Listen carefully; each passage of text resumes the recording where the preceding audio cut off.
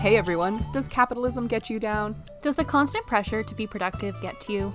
Are you tired of being a cog in the machine? Then we invite you to be part of the revolution against toxic productivity by embracing the useless things. Welcome to episode 54 of the Very Unimportant People podcast. Do less. I'm your host, Lydia, and this week I got really high and I went down a ski hill and it was terrifying. And my name's Courtney, and this week I got stuck in Vancouver twice. Oh. Within the same week. Eventful week for us. Yeah, tell us about your skiing experience. Okay, so basically, I'm like an okay skier. I would say that I'm above like beginner for sure, and above like intermediate. Maybe I am an intermediate. So I went to Mont Tremblant, which is in Quebec, which is in Canada, and it's like one of the bigger hills that you can go to in the earth. Sorry. On the earth, yeah, just to clarify. In North America, on the earth, yeah. Yeah.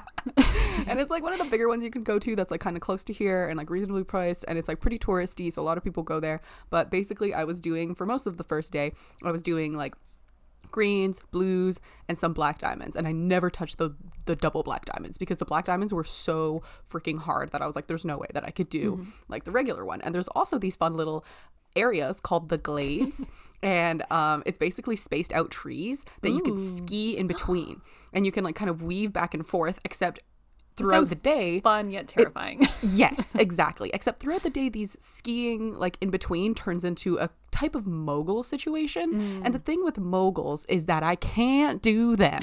So moguls are like the bumps on the hills, you know. I'm pretty sure it's an event in the Olympics, and like I am not a mogul person. So I also have really vintage skis, so it kind of, I feel like it might hinder me a little bit because they're very old and they don't like have like the aerodynamics of the newer skis or whatever, and like my boots are just very like compressing and blah blah blah.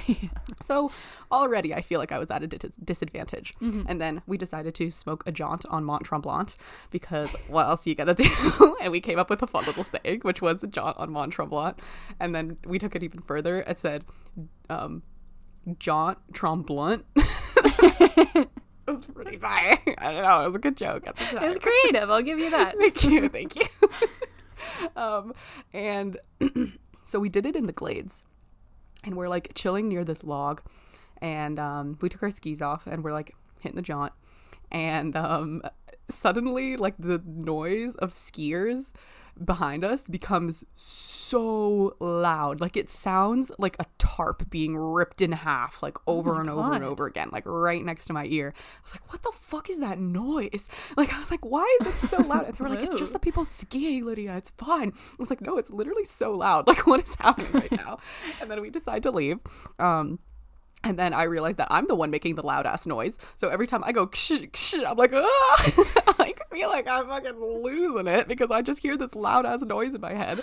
And then we go down further down the hill, and like, I don't know if it was just my impaired state or if it was a really hard hill, but I felt like we were going down a black diamond. And I were was you just in the like, glades? Just to clarify, or just down we the weren't hill? in the, no, we had to go because the glades were in the middle, and then like on the side is like a little hill that you could go down if you want to bail out of the glades if they were too hard. Bailed. So like, yeah, I bailed quick. Okay. I bailed right away. I was not going through the glades in that condition, so I bailed as soon as I possibly could. And then just like even going down that hill, I guess it was also for advanced skiers, so some of it was mogul-y, but I couldn't tell if it was mogul-y or not. And I was just like kind of going down it, and I was like going so fast. I was like, oh my god, I think I'm losing control. And then I finally regained control, and I was the last one down the hill, and my friends were all like watching me come down. And I get to the bottom, and I was like, guys, that was terrifying. They were like, oh, you looked so great at the end of it. Like, I'd never seen you ski like that before. Like, it was so controlled. So just like calm on the outside. But inside there was a lot freaking going out. Yeah, but they were like, that was so great, like, wow, good job, like you really had control over the skis. And then like, you know, the cut at the end, I was like, shh, it was yeah, so that was kind of my experience. It was pretty intense. I would have literally died if I did that. Just died. I did fear for probably my life just at one gone point. down on my butt. I'm like, I'm done. I had to do that at one point in the day, but that was like the day before, and I was completely sober, and I still had to go down on my butt. Okay. It happens, you know? It does. Sometimes it's just so icy and so steep, and it's just not possible. You gotta go sideways. and then really quickly switch Yeah. directions, and then Yeah. And then, like, just... or just It'll slide take down maybe sideways. Sometimes 30 you can do minutes. that. You can just slide down the whole hill Yeah. sideways if it's like steep enough. That's what I used to do. That's true. Yeah, sometimes that's why that like doesn't work for me when I'm like going sideways down the hill, because I feel like I'm gaining speed even though I'm going directly across the hill. I'm like, why am I picking up speed? I'm going technically straight across an incline. Like, I don't understand physics. So it was a really confusing time. Just two arts majors trying to make it through the world. Trying to make it through the world. Yeah, Make it through life. Not understanding physics. No. Physics is It's not hard. fun. I just live in the physics world. I don't want to understand it. I just live in it, Me you too. know? Yeah. It's physics' Sometimes world. It's better not knowing. Exactly. It'll just confuse me too much. I don't want to know. So tell us about your airplane experience. Oh boy, you guys. Yeah, like this a is few rough. weeks ago, I had an opinion about the holidays and about how like it forces you to travel home and it's expensive and it's stressful, and like I lived that real time. So I traveled home to Ontario for the holidays, and I was connecting through Vancouver because there was no direct flights for like under 2,000. So I was like, I'm not gonna pay that much. Oh, so shit. That's yeah, expensive. I decided paid like to connect. $400 to come to see you. I know. back. It's it's crazy. That's a So, lot. Yeah. So I woke up in the morning of my flight and I got an email, and it was like, your flight has been, like your second flight has been pushed back, and my 45-minute layover turned into a 5-hour layover. And then at the end of the email, you have two options, and it's to accept the flight or cancel the whole booking. Those are the only two options you have. So I was like, I have to accept this. There's no other option. You're like, I'm So- going home. Yeah, so I accepted it, and I like was unable to print off my second or like download my second boarding pass on like the online check-ins, which I thought was weird. So I went to the airport and I lined up in line, and it was like so long because like there was just chaos at the airport. Yeah. And I got to the front, and she like checked in my bag. She printed off my like boarding passes, and I was like, hey, like, is my bag checked all the way through to Toronto? And she was like, no. And I was like, well, could you do that for me? Because I'm going to Toronto. And she was like, no, I actually can't, because you're overnighting in Vancouver and we can't keep your bag overnight. And I was like, what do you mean that I'm overnighting? What? And she was like, yeah, your flight at 10 p.m. is tomorrow at 10 p.m. No. So that means what was a 45-minute layover actually got changed to a 28-hour layover Oh my in God. Vancouver. And I was like, I don't want to get on this flight. Can we please like change my first flight? Okay, to put this in perspective, the flight from Victoria to Vancouver is an 8-minute flight. Okay, so I was flying 8 minutes to wait for 28 hours in Vancouver. I was like, this is stupid. Yeah, Put me that's on a different ridiculous. flight. And she was like, I can call reservations, but it's going to take me 30 minutes to get through to them, and your flight boards in 10 minutes. I was like, I guess I'm going to Vancouver. So, yeah. I got on the flight, and she was like, don't worry, in Vancouver they'll help you. They'll get you a hotel voucher. They'll like sort you out. And I was like, okay, Oh, still sucks, but great. okay. So I get to Vancouver, and I go and get my baggage, and I'm waiting in line for like the check-in. And let me tell you, the line was all the way across the fucking airport. I waited in this line for 4 hours. 4 hours I was in line. Dude, they did that on hours. purpose to slow you I down. know, I know. They did it on purpose. They do not want you to get into that hotel No. and use their precious little vouchers. They don't. And so while I was in line, so I booked my flight through Expedia. So while I was in line, I called Expedia. And I was like, look, I just want to get home. Can I cancel just this flight and get a refund? Because like I could fly home with anyone else right now and like get Yeah. home tonight, you know? And they're like, no, because you already checked in, No. so your ticket is with WestJet, so they have to give you the refund. So I was like, okay, Oh, what the whatever. hell? So I wait in line. I get to the front of the line. I'm like, hey, look, I just want to cancel this flight. Can you help me? And she was like, no, you booked with Expedia. And I was like, no, that's not true. So she was like, call the Expedia person. I called the Expedia person. She took my phone, puts the Expedia person on speaker, calls her Yeah. manager, puts him on speaker, and the Expedia person and the WestJet person are fighting with each other over speakerphone. And I'm just standing there. Just give the girl a refund. I know, they're What just the fighting fuck? over like who had my money, so who had to give me a refund. And the consensus was that nobody had my money, so no one had to give me the refund. So I was like, okay, so you're not giving me a refund. I was like, can I please get a hotel voucher because I'm stuck here overnight? And she goes, no, we're not giving out hotel vouchers. I was like, what the so I'm stuck here for 28 hours. You won't give me food, In the taxi, airport? hotel. She was like, no, you have to my figure that out God. yourself. And I was like, What? But it's completely their fault. yeah, I know. So at the end of the day, there was a Flair flight right beside me, like beside the check-in counter, that was flying out in like a couple of hours. And I was like, by the time that I pay for a hotel, a taxi both ways, and like 4 meals, it's gonna be probably the same price as a Flair flight. Holy shit. So I bought another flight. Oh my God. And like 5 minutes after I booked that flight got delayed 6 hours. No. No. So No. then, but I mean, I would still get home sooner. And like, for context, Yeah. my mom had booked like an Airbnb up north for us. And so like, we had to leave on Monday. Yeah. If I you was had getting places in to late, be. everybody was waiting and missing like 2 days at the Airbnb because of me. Oh God. So like, I had to get home. So this would at least get me home shit. on time. So yeah, I slept overnight in the airport. I got on my Aw. Flair flight. I got home. My parents literally picked me up from the airport on the way up north because Oh like my I got in so God. late. That's But we got so there. It was sad. fine. And then your flight left on like 10 o'clock, the expensive flight, the Yeah. fucking WestJet flight. I can't believe you never got your money back for that. You didn't even board the plane. I That's know, so and they like sent me, and stupid. there were so many people whose flights have like gotten canceled. I was like, I'm pretty sure I'm helping you out by not wanting to get on this plane. Like, you can give my seat Yeah. to someone else. But no, That's they wouldn't. so bullshit. And That's then- stupid. I hear that they overbook flights on purpose sometimes. So sometimes I there think just my isn't flight enough got room on canceled. I planes. think that's what happened, and then they have Oh to my like God. bump everyone onto Yeah. like new flights, and so I guess was one of the last people that got bumped. Oh, that's such bullshit. So then on the way back, so it took me like literally over 24 hours to get from Victoria to Toronto, which is ridiculous. And then on the way back, I was like, okay, this like can't happen again. That was like a one-off thing, never happening again. I was so wrong. So my first flight gets delayed, of course. It gets delayed by like 82 minutes or something like that. And Okay, if it gets 82 delayed minutes. more than 90 minutes, you can get financial compensation for it. But they only delayed it freaking 82 minutes. And I was like, frick you.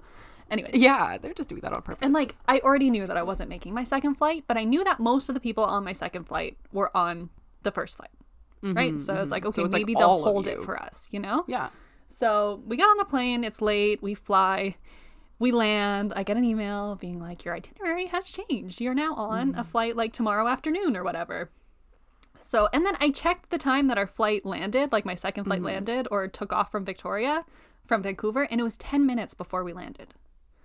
It left. I was like, you And it's couldn't just hold it for 10 more minutes. You know that was so many probably, people on like, this 50 flight. people. Yeah. weren't on the plane. And those planes are like literally 20 people. Like they're tiny Yeah. little planes of like, just wait. Anyways, You must know that, like, that's so fucking this stupid. time, thankfully, Oh, it's so they gave stressful. me a hotel voucher and they gave me some food vouchers. But let me tell you, they gave me a hotel voucher to the Sandman Hotel. They were like, go wait outside for a shuttle. I was like, great, I'll go wait outside for a shuttle. Waited for 30 minutes. No shuttle came. Tried to call the hotel.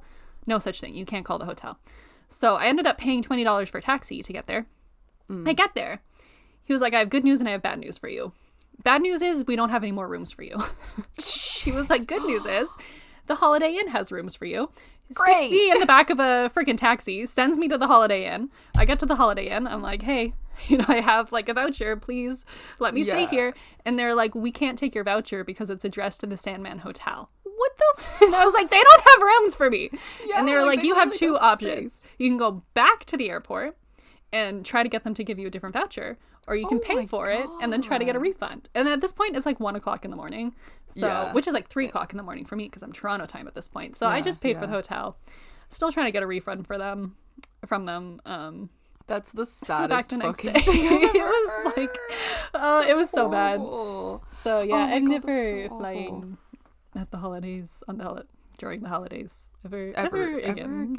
No, never again. That's so, So fucking horrific. stressful. And I was like by myself too. Like I think it would have been more Yeah. manageable if I had somebody else with me to like help me through that or like another opinion or whatever. But I was just like by myself, just trying to Oh my God. find my way around Vancouver. Like Yeah, literally, just like nowhere So to go. much. You're just like this nomad in the middle of Vancouver, nowhere to stay except the Yeah. airport for the next 21 hours.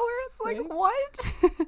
I know, and like That's so sad. with WestJet, I wouldn't have been like I would have had to stay like in front of security. Like I couldn't go through security because I had a bag to drop, but you can't drop it that early, which like makes me feel very unsafe sitting with all of my luggage in a part of Yeah. the airport that anyone can be in and trying to sleep Yeah. by myself as a young lady. in a big city. I was I like, don't think that's so. that's not gonna work for me.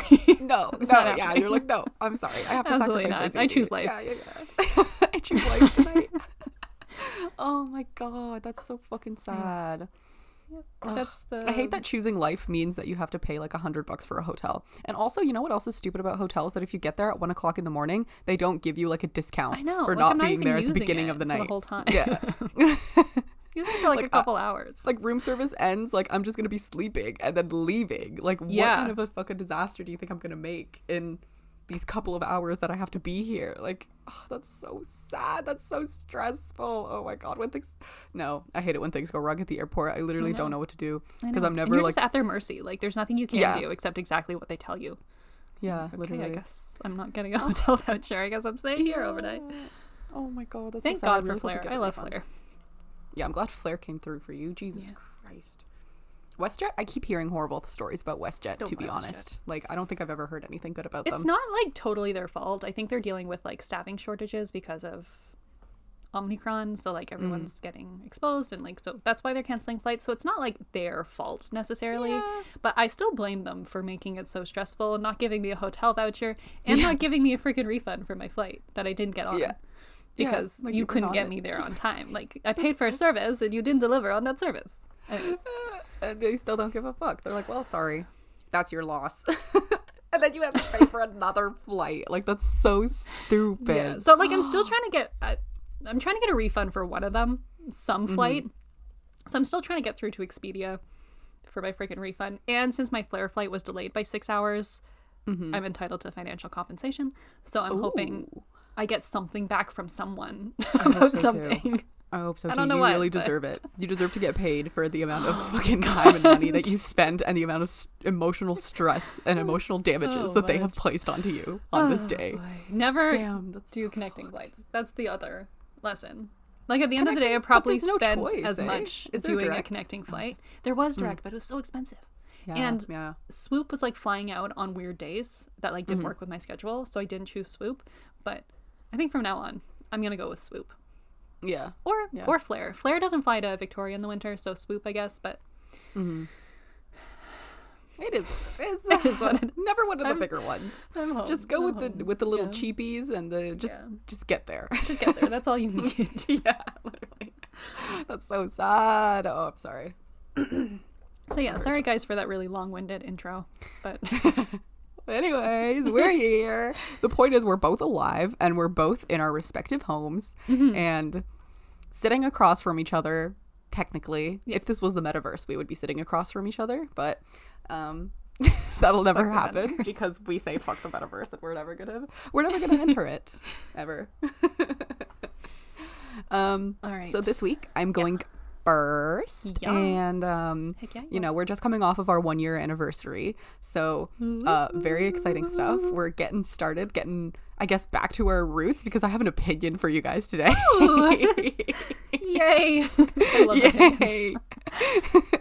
So my opinion today is about a couple of interior design and like home design concepts that make me really like they make me mad, and there's no reason that they should make me mad. I'm not a homeowner. I'm like about to start renting. Like there's just no reason that they should make me this upset, but like I just hate things. So this is one of the things that I've chosen to hate. So let's start strong. My beef with open concept homes. I do not like open concept homes. I would never want to live in an open concept home, and I don't think that it's a comfortable place to live. And in Selling Sunset, literally the entire fucking show is just selling open concept. Indoor, At outdoor one living. point- Indoor, outdoor living. At one point, Chriselle walks into a house with Mary, and she's like, "Oh my god, this is so great. I love it when you walk in and the concept is just like," and Mary's like, "Open," and Chriselle is like, "Open." And it's like as if you haven't been saying that for the past 5 episodes. If that's about not like every single home ever in LA, every literally. single new home. Yeah, every single one is open concept. It just doesn't make. I don't know. I'll get into it. I strongly disagree with you, Chriselle. I don't love it when I walk into a home and it's open concept. That doesn't make me feel good. It makes me feel stressed out. Maybe it looks pretty for TV, but I don't think that it's practical. Number one, I think that the separation between the kitchen and the dining or seating area is a lot more important than people make it out to be. because I think kitchens are the most active rooms in the entire house. They're going to be used by every single person who lives in that home. It's impossible to keep it clean for longer than like 10 hours. It's true. Yeah, maybe longer than like 5 hours. I might be stretching it with the 10, but I was just thinking when you're asleep. But even then, people get up to make midnight snacks and leave a little bit of crumb mess, you know? Who knows? Yeah. So this means that like when you have guests over, your kitchen isn't hidden away in a corner for them not to see how truly messy you are, but instead it's right out in the open. Your secrets are revealed right off the bat. Living rooms can stay clean-ish for a lot longer. And if there is a mess in the living room, like it's a blanket splayed somewhere, or like the coffee table's a little messy, it's completely manageable and it looks like it's a lived-in space. But the kitchen is an eyesore. It is, and especially when you start getting like appliances. I always I don't understand how people hide appliances. Like I got like my Soda Stream, like my coffee maker, like toasters. Like where do they go?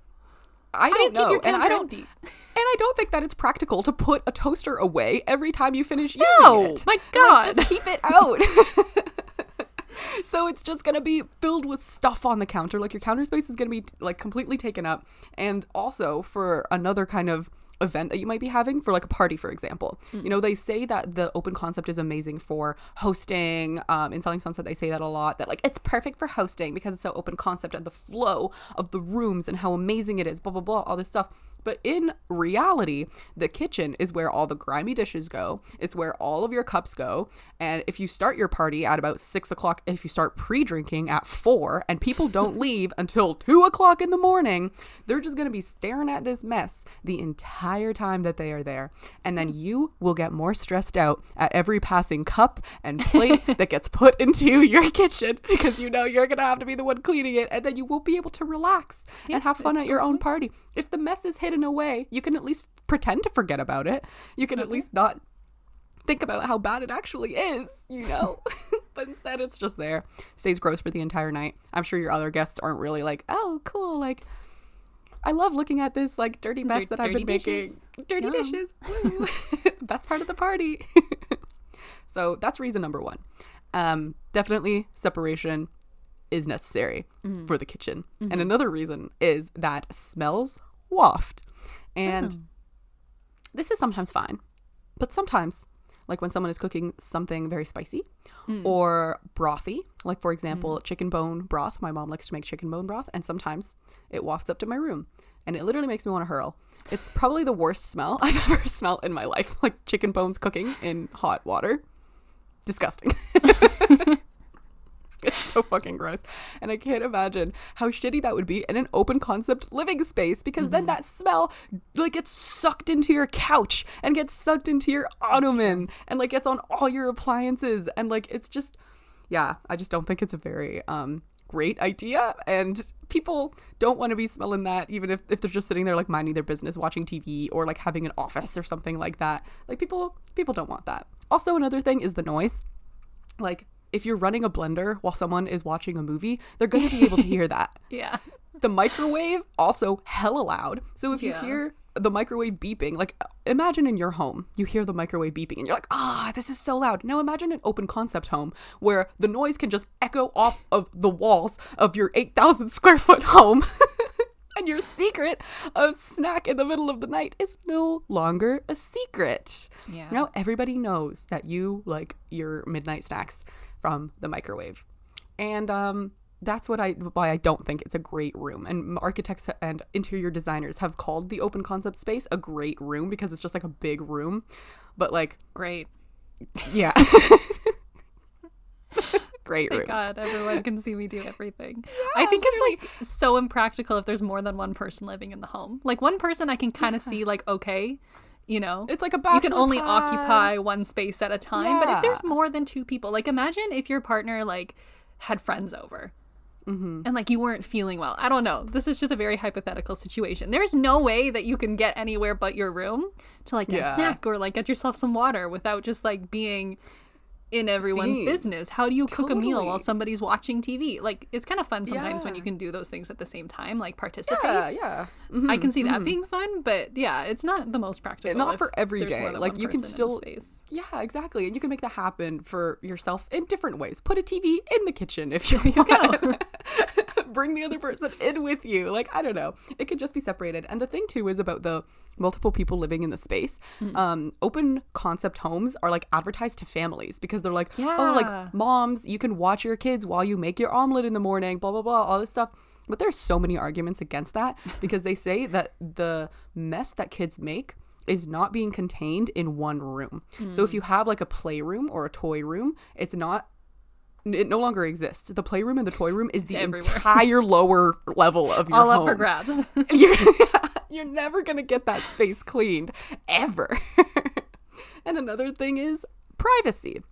I feel like I like some walls when it comes to the kitchen, and your sick example is perfect. Sometimes also cleaning isn't a cute look. If people are over, if your roommates are over, if there's family downstairs, and like you just don't want to invite them to like watch your one woman performance of just like scrubbing the fucking like sink or something like that.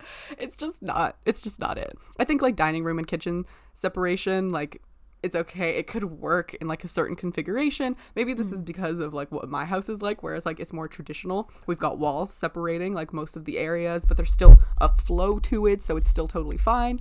Maybe I'm biased, but I personally think that it's nice to have like freshly cooked food into a bit of a separate area. If you're working in the kitchen for your friends or your family, and having a wall in between you doing the cooking and them hanging out prevents FOMO. Because then you're kind of like, you're in your own space and they're in their own space, and you don't have to like look at them having fun while you're like maybe not having fun in the kitchen. Like, cooking is fun sometimes, but sometimes it's not. So sometimes it's nice to be able to just like be a different part of your lives, you know? And it also prevents feelings of guilt from arising from not helping. Even if you said like, oh, I'll help. But it helps the feelings stop from arising. And these are the things that the articles won't tell you, okay? It's cool. It's cool to like have the secrecy of a meal being prepared, you know? Yeah. Part of the fun of like seeing like a beautiful plate come out or like a beautiful piece of pie come out is not seeing that the spoon was dropped on the floor or that like... or that you had to do like a last minute to seasoning. Scrape off a layer of burnt crab. Yeah, exactly. No spills made along the way. Not seeing the mess, you know? It helps you stay cool, calm, and collected. And it helps you feel, yeah, exactly. It's a mystery, and it's cool to have like a restaurant dining experience too, right? Like, you could just get your food brought out to you and it's like, oh my God, this is so awesome. This is just randomly prepared. And they'll never see like the stack of dishes or the stack of shit going on in the kitchen. It's the secrecy and the surprise is nice. And I don't think that we should take that away with these stupid open concept homes. I'm going to get into it a little bit more later because I have beef with another part of the world that I will get into. So remember this. Part 2 of why open concept sucks. Also privacy part 2 / open concept sucks part 2. The pandemic. So, right? Classic. This is like just relevant in every area of our lives at this point. Always. People have started moving out of their open concept homes. The want for open concept homes has steadily been dropping. In year 1 of the pandemic, Americans were split 50-50 about open concept, and every year since the pandemic, that has dropped by about 2%, leading closer. Like, we need some goddamn walls in here. Yeah, we need some space. Like, we need to be able to just like reflect, relax, and chill, and just be on your own. Like, just being. Like, I get it, you know, we've been like alone for so long, but still having your privacy from like other people, it's necessary. It's needed in a balanced life, in my opinion. And a lot of people are kind of like straying more towards the traditional style of homes, or like the closed concept. One architect called it broken concept home, which I hate. Hello? Yeah. Open concept, broken concept. Like, bitch, broken concept came first. Put some respect on broken concept name. Call it traditional.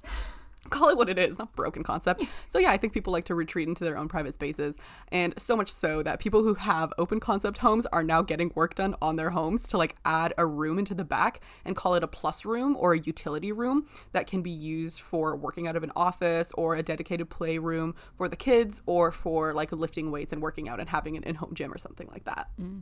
People are adding this into their open concept homes. So if you have a traditional or broken concept home, you're already winning. Okay, you're doing good. Another couple of other points that I found from doing research, barely any, but like still, apparently it's a lot less energy efficient, and it takes a lot more to heat or cool an open concept home than it does regular rooms. Interesting. It's also harder to build because there's no support walls throughout. Yeah, structurally it's difficult. So they have to use heavy metal on the sides. Engineering. Physics, exactly. So in a way, it's less safe. This is coming from my brain. Not the physics and engineer's brain, but still. Also, something I didn't think of is that there's less space to hang up artwork. Aw, You only have 4 walls instead of like a bunch of other walls. that's true. Sad. Good point. And a lot of people say that it works on reality TV because it looks like a showroom for furniture. So it's like easy to look at it and be like, wow, look at all this nice furniture and this nice kitchen and this nice this and it's nice that. It's not really about like the home. It's more about the stuff that's in the home. So that's how we've been bamboozled and tricked into thinking that open concept is cool. But it's not. So my next beef is something that seems to go together with open concept sometimes, which is marble counters and tables don't like or marble counters? desks. I hate marble counters. I hate them so much. Why? They're so uncomfortable. I don't like them. I hate like putting my elbows on them, and they're very hard and they're very cold as well. Like my elbows feel like I'm like digging into the marble. Okay, specifically marble, or do you mean just like granite, stone? Like stone. Oh, okay. Like I have no beef with like the design of marble. Like if you want to paint Yeah. something in a marble way, like whatever, do your thing. But it's like the hard stone, the You don't hard like 'em. cold stone that I really don't What do you like. prefer? No, I know. I don't know. Like something softer, Like what? like a wood, something that like has a little bit of But texture wood to is like it. Maybe porous, so like for wood- counters it probably wouldn't work. There's just Yeah. something about marble though. Like I don't exactly know what it is. I have to but, disagree like, with you on this one. I like really? marble. Oh, Yeah, but it's I just like, cold all the time. stone There's this counters. like, no, I don't like them. Like, okay, I have also seen this trend recently where people have been turning marble like, what do you call it, cutting boards, and then like cutting on the marble, and like I just get really like upset when the sound of it like screeching or something like that, or of even the cutting or like anything happening on there that is just not supposed to happen. Like I just hate it so much.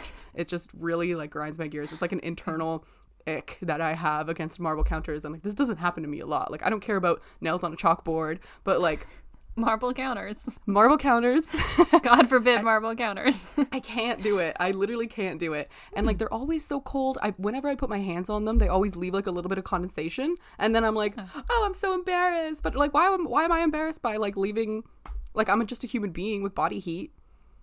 Why do marble counters make me feel so insecure? What is this? I don't understand. I can honestly say I don't know. I don't like the sound of when you put the pencils or the pens, if you're trying to work on a marble countertop, and you're just like trying to sit and type on your laptop or something like that. If you're trying to put down pencils, pens, trying to move your mouse or something like that, just everything has the opportunity to like screech and make a lot of noise. And like it makes me want to crawl out of my skin, to be honest. I would rather work lying down on like a hard floor or a carpet. Actually, I would rather do that. That sounds a lot nicer than doing anything on marble. I went to a friend's place one time, and she had marble countertops, and her mom was putting out like mats on the marble countertops because she knew, well, I don't know if she knew, but she was like, they are not comfortable. Like here is a nice something to rest yourself on, because the stone, it just never gets warm. You're just never, I've never been comfortable at a marble countertop ever in my life.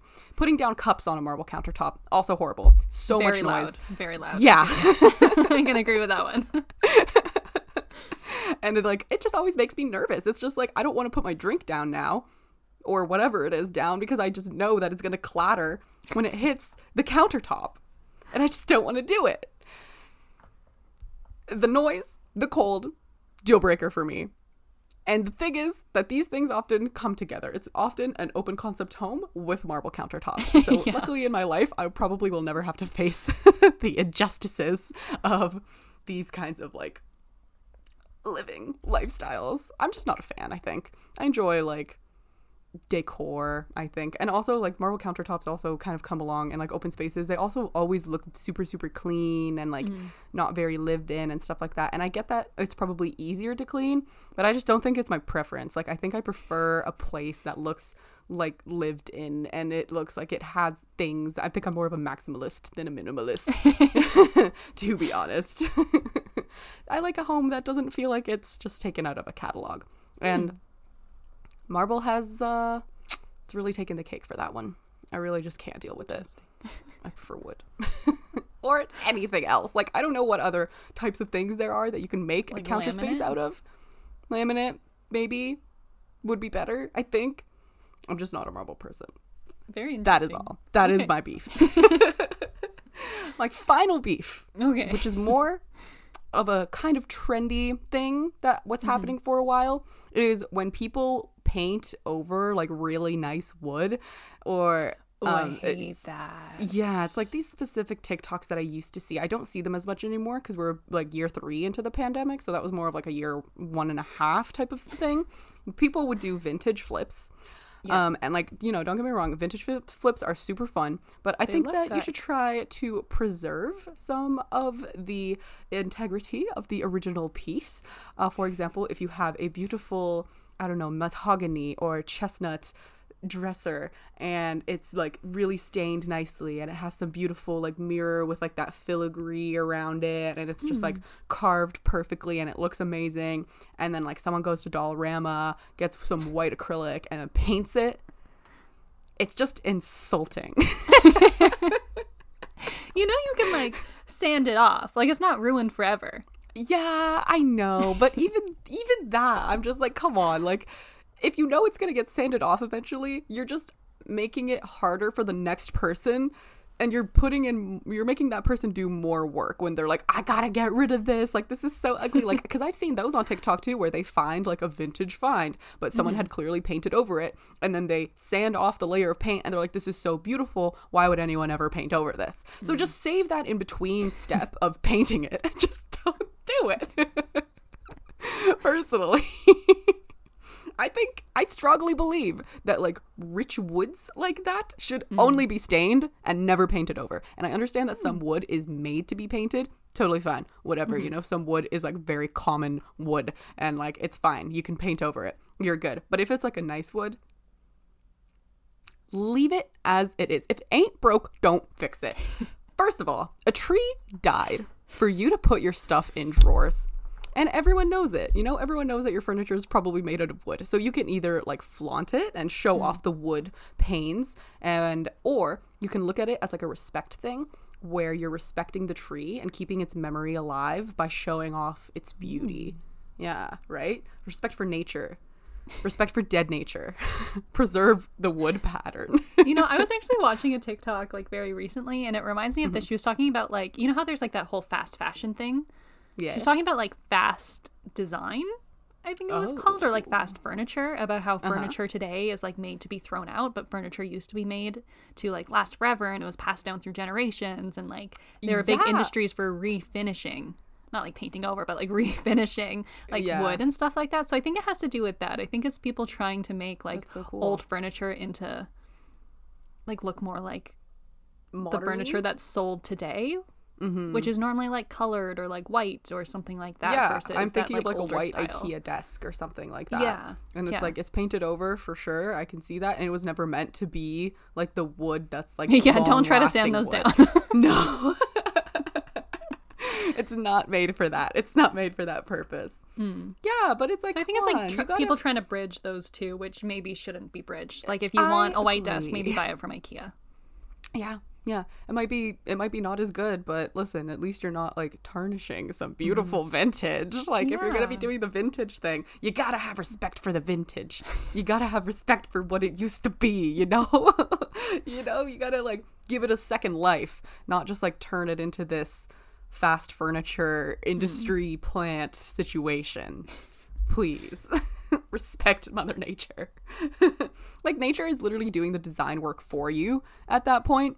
And like, yeah, it's just not for me. You've already murdered the tree, and now you're gonna disrespect it by painting it like white with polka dots or something like that. It's really really rude. There's no need to flip furniture that's already good. So yeah, to end it off, my nightmare home would be open concept with marble desk space and painted drawers that aren't meant to be painted. So yeah, in conclusion, I just don't like modern homes. I just have a lot of beef with them. Like I just don't feel comfortable in them. I can't see myself living in a modern home ever.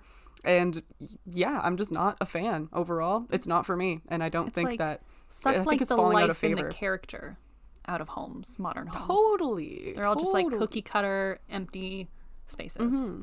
And it doesn't have, it doesn't look customized. It doesn't look like anybody lives in it. Like it literally just looks like it could be passed down onto the next person, and it's just fine. If it looks like someone lived in it. That's the thing with like these modern like open that's such a good spaces, is point. that if you're not like very, very neat and very, very clean and like no clutter, it looks awful. Yeah, it looks really, really, really cluttered, and you Not will meant to be never be cluttered. able to get on top of that mess because that's just how you live. That's just it's fine, but like it's just not for me. If I ever get an open concept home, I will be building a wall for sure. At least in between like the kitchen and the rest of the area. At least Fair there, enough. maybe. Oh man, it's not for me. Yeah, fair enough. Fair enough. Fair enough. And yeah, that's my opinion. That's all I got for you Love guys. it. Very valid. Very valid. Fuck you if you don't agree. No, I'm kidding.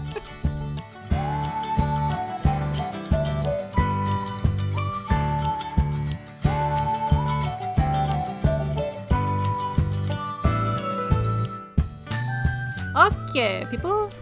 Welcome to the second half of the podcast, where I am talking about something that has been a question I've had in my life recently. So, since like I've gotten back from Ontario, I've gotten very into reading. Oh my god, I've been reading, really? like, a I lot. just finished a book for Like, the first time in like a year. I've finished 3 books this week. I have completely Whoa. replaced like being on my phone and watching TV with reading this week, because I discovered That's so that awesome. I can fulfill my love for reality TV by reading trashy romance novels. I love it. Yes. Oh And my this- god. This made me really think and really ponder, because like people always revere reading as like an intellectual endeavor, but when I'm reading trashy romance novels, it doesn't feel like it. It doesn't feel like I'm being that intellectual. And like when I put my book down after reading for a couple hours, I honestly don't feel any different than if I just watched TV for a couple of hours. Like Oh, really? it just feels like 2 different ways to like dissociate and ignore reality, and I come back from both feeling kind of like fuzzy and like, you know, Yeah, you're like, just like a little whoa. out of it. Yeah. So it like got me really thinking about, why do we feel like reading is a better pastime than being on screens? Because I get if you're reading nonfiction, sure, you're learning things, but if you're reading fiction, is it really any that different? And like parents Yeah, I don't know especially why are so obsessed with their kids reading. It's like their Yeah. freaking wet dream. It's like if their they kid love is it. reading, nothing else matters. You were supposed to take out the garbage. Oh, but you were reading, no problem. Don't worry, keep going. I won't disturb you. Like there's like this Right. obsession with reading. And it's seen as more of a hobby than watching TV is. Yes. And TV people is a time like waster. read are like better. reading is like a hobby. Yeah, it's like exactly. something you do. Yeah. Okay, So I see. I was like, what is going on here? Especially when you have bad taste in books like I do. Like I don't think I'm learning anything. So Bad taste in books. this whole podcast segment is just basically, it was a selfish endeavor to see if what I was doing was actually good for me or not. So I'm comparing reading and watching TV, and actually the consensus is that reading is better no matter what genre you're reading. So I'm okay. I'm good. Yay, you're but we'll get doing into like good. some facts and stuff like that, and then we're gonna Yeah. compare like reading vessels, so reading books versus Kindles versus iPads, and then genres, if there's genres that are better than others. Yes, there are. Fantasy is the best genre. Romance, trashy romance novels. I used to love trashy romance. They're Which ones so did you read? good. Did you read for like under 18, like preteen romance trashy novels? Those are the best. more like adult ones, but You could read adult trashy romance novels? yeah. Oh, what did you read? What are they called? Give us the title. I don't want to because I'm so Please? embarrassed by it. 50 Shades? No, it wasn't 50 Shades, but it's basically like so stupid. It's a 4-parter, I think. And it's basically each book is about a different brother. There's 4 brothers. They're CEOs of like this big media company. Cool. It's just about their love lives. It's just about them like finding the one, so in the love story. But I love it. it's addicting to me. So, Yeah. Yeah, I understand. I can't help it, guys. I can't choose what interests me. I can't choose. No, I totally that I'm understand. And trashy. sometimes like the way that like romance happens in books is better than real life. Like, yeah, I know. I'm like, oh my god. Amazing. It's like my life could be like that. It just I feels know. like it's so much closer to reality than TV is sometimes. Like when I'm watching TV, I'm like, oh my god, that would never happen. You know, when I'm watching like Hallmark movies, but when I'm Yeah. reading a book and they're like, he slowly like cups her cheek and like, like, oh my yeah, I'm like, this You're is like, I real. can feel it. Yes. Yeah. So I love trashy romance. me too.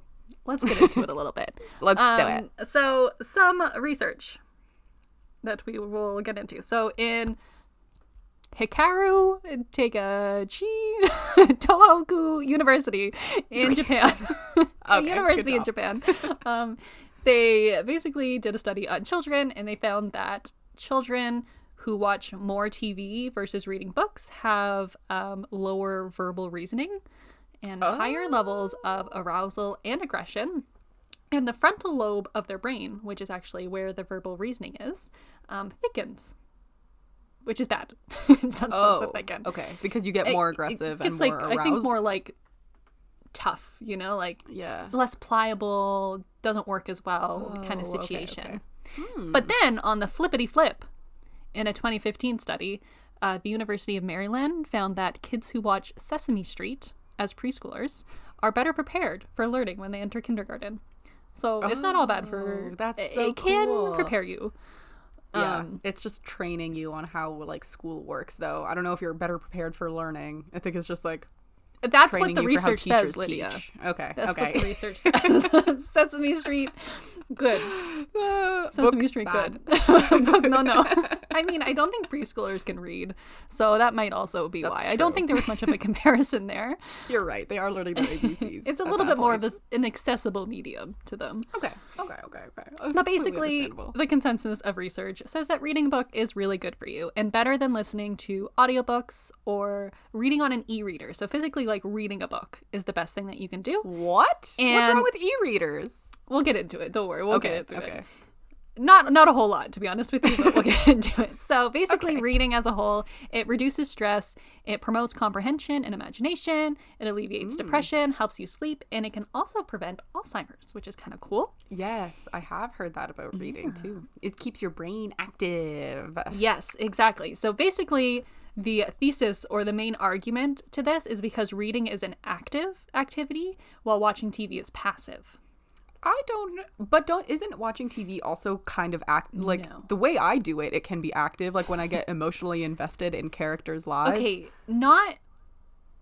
it's not like you it feels like it's active, but it's not active in the sense where like, so when you watch TV, it like stops like a step short, because when you read a book, you have to imagine the scene. When you're watching a Right. TV, it shows you the scene, and that's like the main difference between them, is that like reading actually makes you actively imagine things and create things and like understand that's so words, true. where movies kind of do it for you. Yeah. All the context is placed in front of you. You don't need to make anything up. You don't need to like work to understand anything. Yeah. Or like, yeah. Okay. And something that's really cool is that they found that when you read books, it activates the same part of your brain as if you're doing it. So let me do an example. So if you're reading a book about somebody riding a bike, it activates the same part of your brain as if you were actually riding a bike. That's so So your brain thinks you're riding a cool. bike. So it's like really good What the activity for your hell? brain. Yeah. Oh, so that makes sense that like the trashy like romance like feels like it's actually happening to you. Yeah, we're actually because it in actually We're in is. them. According to your brain, it is happening to love. you in that moment. Yeah. Yes. Wow, that's so interesting. So your brain just Yeah. can't tell the difference between actually doing the thing and not doing the thing. Like obviously you know a difference because you're not like your brain's not like making your feet start like pumping or whatever. Yeah, but, because like it doesn't it activates know the that same it's part of your not? brain. Okay, I guess I Which just is don't cool. really have a big understanding of how the brain works because Me that is neither. very cool. I didn't Yeah. know that was possible. Yeah. And words written in books on average are about twice as complex as those spoken on TV. And Oh, yeah. when there's unknown words, you have to like contextually try to understand what they mean. Mm-hmm. And in TV, you just kind of Forget about it. don't really care. You just skip right past it, move on. Yeah. You're like, all right, whatever. Forget about it. Move on. Reading requires constant attention, whereas when you watch TV, you can do other things and like have your attention flick back and forth. So TV kind of negatively affects your attention span because it allows you to do I can that. see that. Whereas reading helps you develop like a larger attention span because you really have to like dedicate and focus on your book. Yeah, totally. I hear that multitasking is not actually a thing. No. And it actually makes you work a lot slower. So I feel like TV is kind of an exercise in multitasking and in like working slower. Yeah. Multitasking. And then reading is like what if you're only focusing on one thing, it's good. Yeah. Book good. So it also improves your memory because like reading is basically a memory game because you have to constantly keep track of like plot points and like what's happened to the character and recall them in different situations and like remember the order of the plot. So it's basically making your brain work in that way. That's so cool. And reading is also good for your heart, which I thought was interesting. Because it you relaxes fall in you. love? No, because it relaxes you and it improves blood flow to your brain. So it's good for your cardiovascular health to read. That's so cool. Yes. So if your parents were wow. like, go outside, get some exercise, be like, I can just read a book. I get the same amount of exercise. My heart is still healthy. And they found that reading for just 6 minutes can reduce your stress by 68%. Which is a freaking lot. A freaking lot. A lot of stress being taken away. Oh my God. I guess it is relaxing, but I didn't realize how relaxing it is. I don't know, because something about reading feels productive, even though it's technically not. But I think I understand where they're coming from. Because when I'm watching TV to procrastinate versus when I'm reading to procrastinate, it is a different feeling. Yeah. But The like, vibes are different. I still wonder if some of that feeling is because of like the way we view reading Yeah. versus TV. Like TV is just like think it looked might down be. upon, and like reading is like, oh my God, you read? But like, yeah. It could definitely be that. Yeah. And adults who read for just 30 minutes a week are 20% more likely to report greater life satisfaction. 30 minutes a week. That's all it takes to improve your life by 20%. It You just literally gotta makes read you a book. happier. Yeah. That's so insane. Yeah. So maybe it's because it feels like you're living a couple of A different better lives. life. A better life. You're like, And your "Oh, brain I'm doesn't in know this the fantasy." difference. No. Your brain is like, I'm doing this It's like I'm awesome flying. thing. I can fly.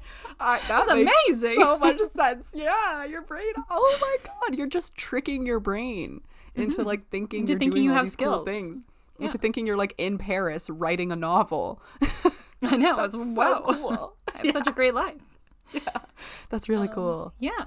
So let's get into TV. Why TV is, I guess, bad. So it shuts off activity in the brain. So reading enhances and like promotes activity. Watching TV shuts it off. But some pros about watching TV are that it brings people together because like reading you can't really do with other people. Yeah. Like you can be in the same room, but it's not something you can like share. Whereas TV, you can like watch a good TV show or a good movie with someone. It's also Totally. like a topic of conversation and is good for bonding with like, you know, like coworkers or friends that you're just meeting. Like you can talk about TV shows that you like and whatever. Yeah. You could talk about You feel books part you of like it, too. you know, when there's like a TV show that everyone's watching. You feel like you're like Yeah. part of a group when you watch it too. Oh, that reminds me of like when there used to be books that everybody was reading. Yeah, And like that was so much fun. those were the days, man. I made one of my best friends from like sharing like a book that we both loved together. That's cute. I know, right? Man. TV is instant gratification, which is kind of nice, but not always good. Oh. TV might disrupt your sleep quality, and leave you feeling groggy because of that, you know, the blue light, the devil, The blue light. Oh, not the blue light. Oh, anything but the blue light. TV is also linked to a binge eating and mindless eating, particularly of unhealthy food. I've heard of that. Yeah. Yes, because you like kind of shut your mind off. You're not really thinking about what you're doing, and like a lot of the times you just like keep eating and eating and eating. Yeah, and you don't even Really notice that crappy you're not food. hungry anymore. It's just like Yeah. something to do. Your brain is like, please Exactly. give me a stimulating action. Yeah. I've been sitting here for hours just doing nothing. Yeah. People who watch a lot of TV are more likely to experience a greater decline in cognitive function in middle age. So if you In watch middle TV, you're age? gonna get dumb. In At no, not- 40? Yeah, yeah. When you're middle aged. That's so young. Oh yeah, That's so yeah. young So to be start reading your stupid. freaking books, otherwise you're gonna get Ah. stupid. Okay. Now this one, I don't know why, and it had like a medical journal linked to it, but I didn't read it because I didn't think I'd understand it. But binge TV has been linked to a lower sperm count. Don't ask me why. I can't tell you Okay. why, but this is the fact. You might not be able to have bubbas, guys, if you watch TV. But read book. And you're on. Many sperms. So watching TV is birth control? I don't know. Maybe. Oh, it might be. That's a good idea. Just put them in front of TVs. Ah, that's so weird. Yeah. And lower verbal test scores correlate with increased hours of watching TV. And this is because of that thicker frontal lobe that we talked about. Oh, you're right, right. The thicker frontal. Okay, true. And it makes you more And- aggressive if you have a thicker frontal Yes. lobe. And more No, horny. it just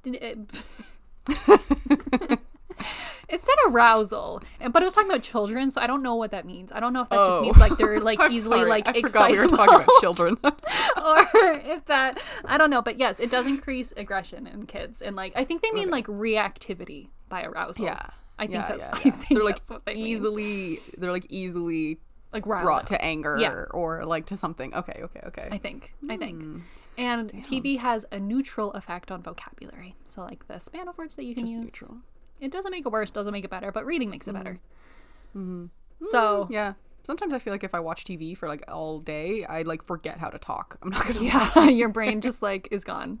Yeah. It's like a night. I don't know how to use words. I am in a not needed sentence anymore. Yeah, exactly.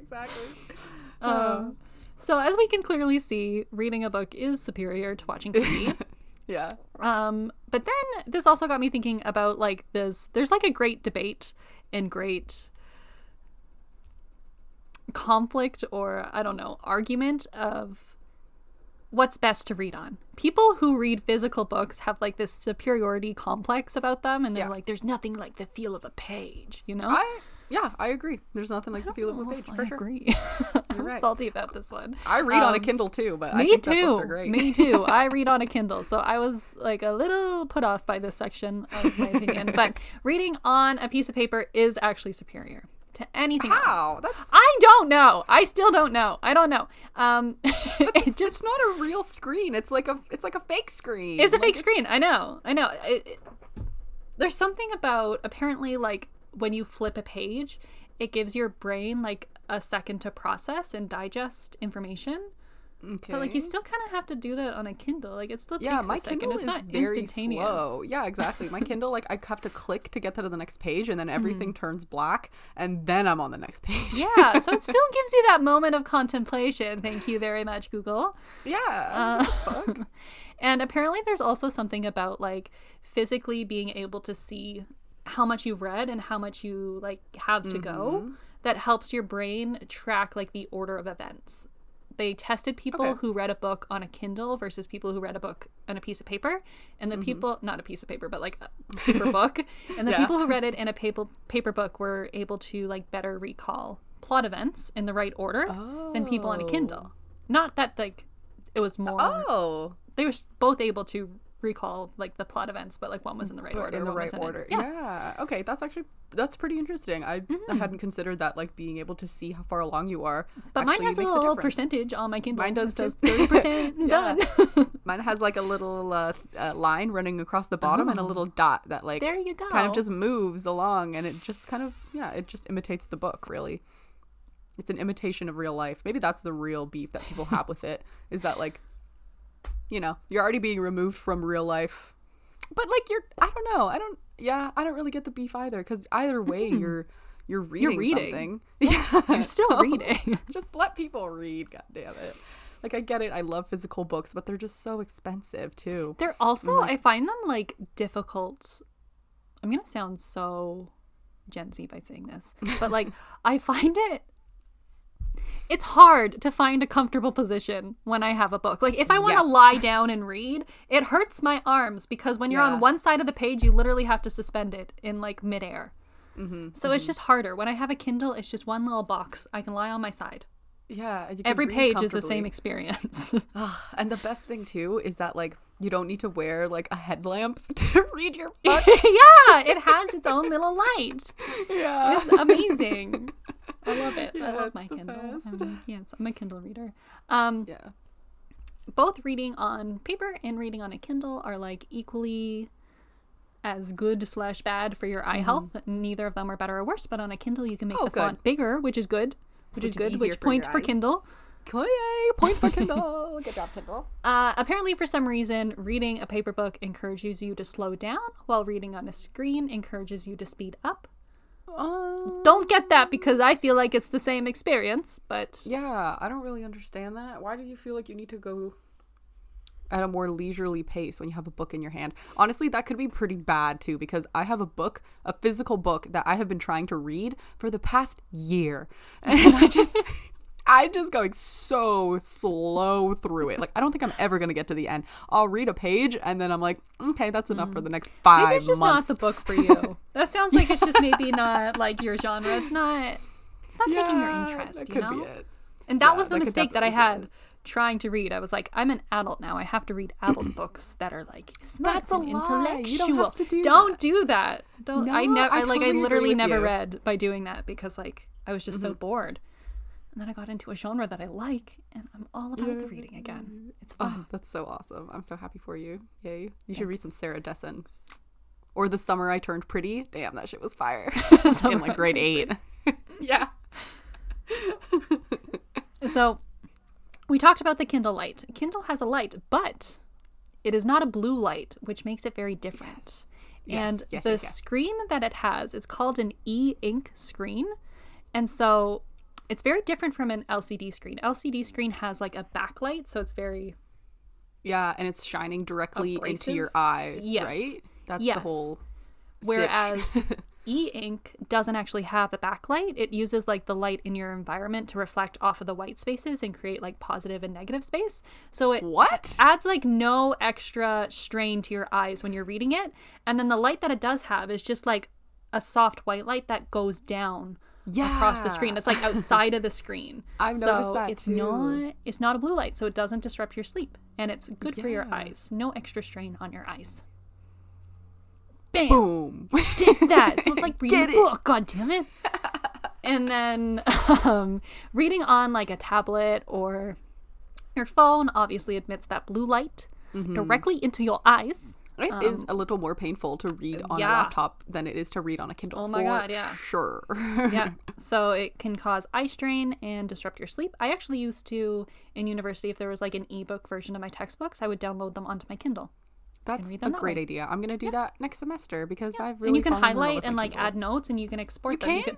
If you download the Kindle app onto your computer, you can open the stuff that you I see. have and you can like see the notes that you've written and stuff like that, but you can do all the reading on your Kindle. It just syncs it perfect. to your computer. Yeah. Perfect. That's so perfect. I'm literally going to start doing that like as soon as possible. That's going to change my life. All right. And then genre. So well, obviously like there's clearly genres that like teach you more, like non-fiction. like self-help. Aside from that, there's actually like no more benefits to certain genres than others. Oh, But there sci-fi is- people always like are like, I'm the best fucking genre. I'm the smartest. Blah, blah, No, blah." they don't cognitively really have any benefits over the others, but there is a lot of benefits from reading like a variety of different genres. Oh, Like switching it up shit. because it exposes your brain to like more knowledge and more activities that it can do, Instead and of just different- Yeah, that's flying, so maybe it can like true. walk to the coffee shop. Different things. Yeah.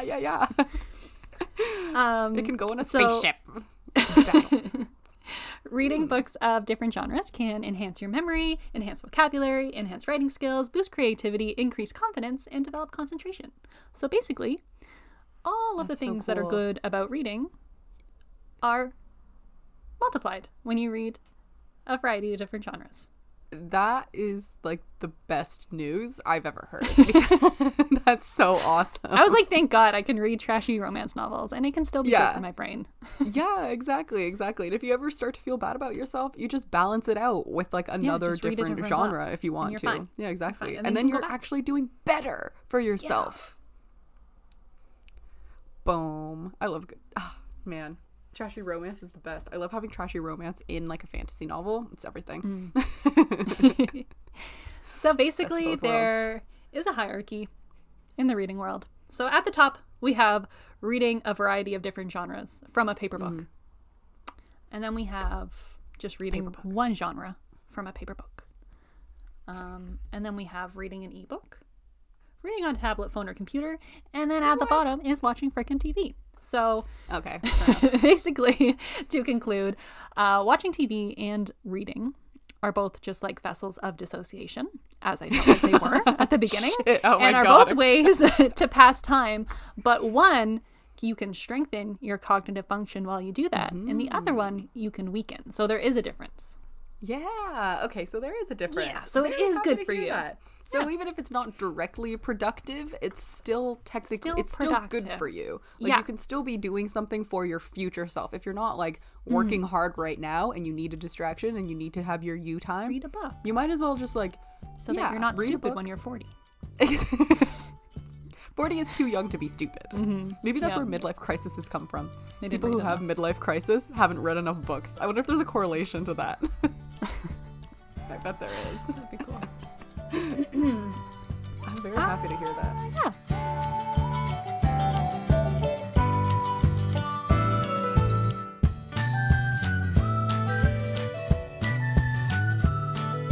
All right, guys, and that brings us to the end of the podcast. Thank you so much for listening to Lydia's straight opinion, all heart, all emotion. Fuck about- open concept. Yeah, Fuck open that. concept. Who has time for open concept? Not practical, very show homey, not places that real people live in. No. And thanks for listening to my opinion about reading. I hope it encouraged you all to go read a book. God damn Yeah. it. Be smart. Read a book. Smart. Be smart past 40. Enjoy. Find a genre you enjoy. Read. Yeah. And if you want to let us know what you think, you can head over to our Instagram, which is very.unimportant.people. You can find us on Instagram, which is unimportantppl. No, sorry, or on our Twitter. I said Instagram twice. The second one was our Twitter. We're on TikTok. Y'all know that. Yeah. Find us on TikTok. And then most importantly, please follow us on Patreon. Patreon. It's on our Instagram. You have to go to our Instagram first, and then our link tree, and then click Patreon, and bam, you are there. Won't regret it. We are up to date on Patreon. Oh, good. Everything is up there. And that's it for us this week. Have a great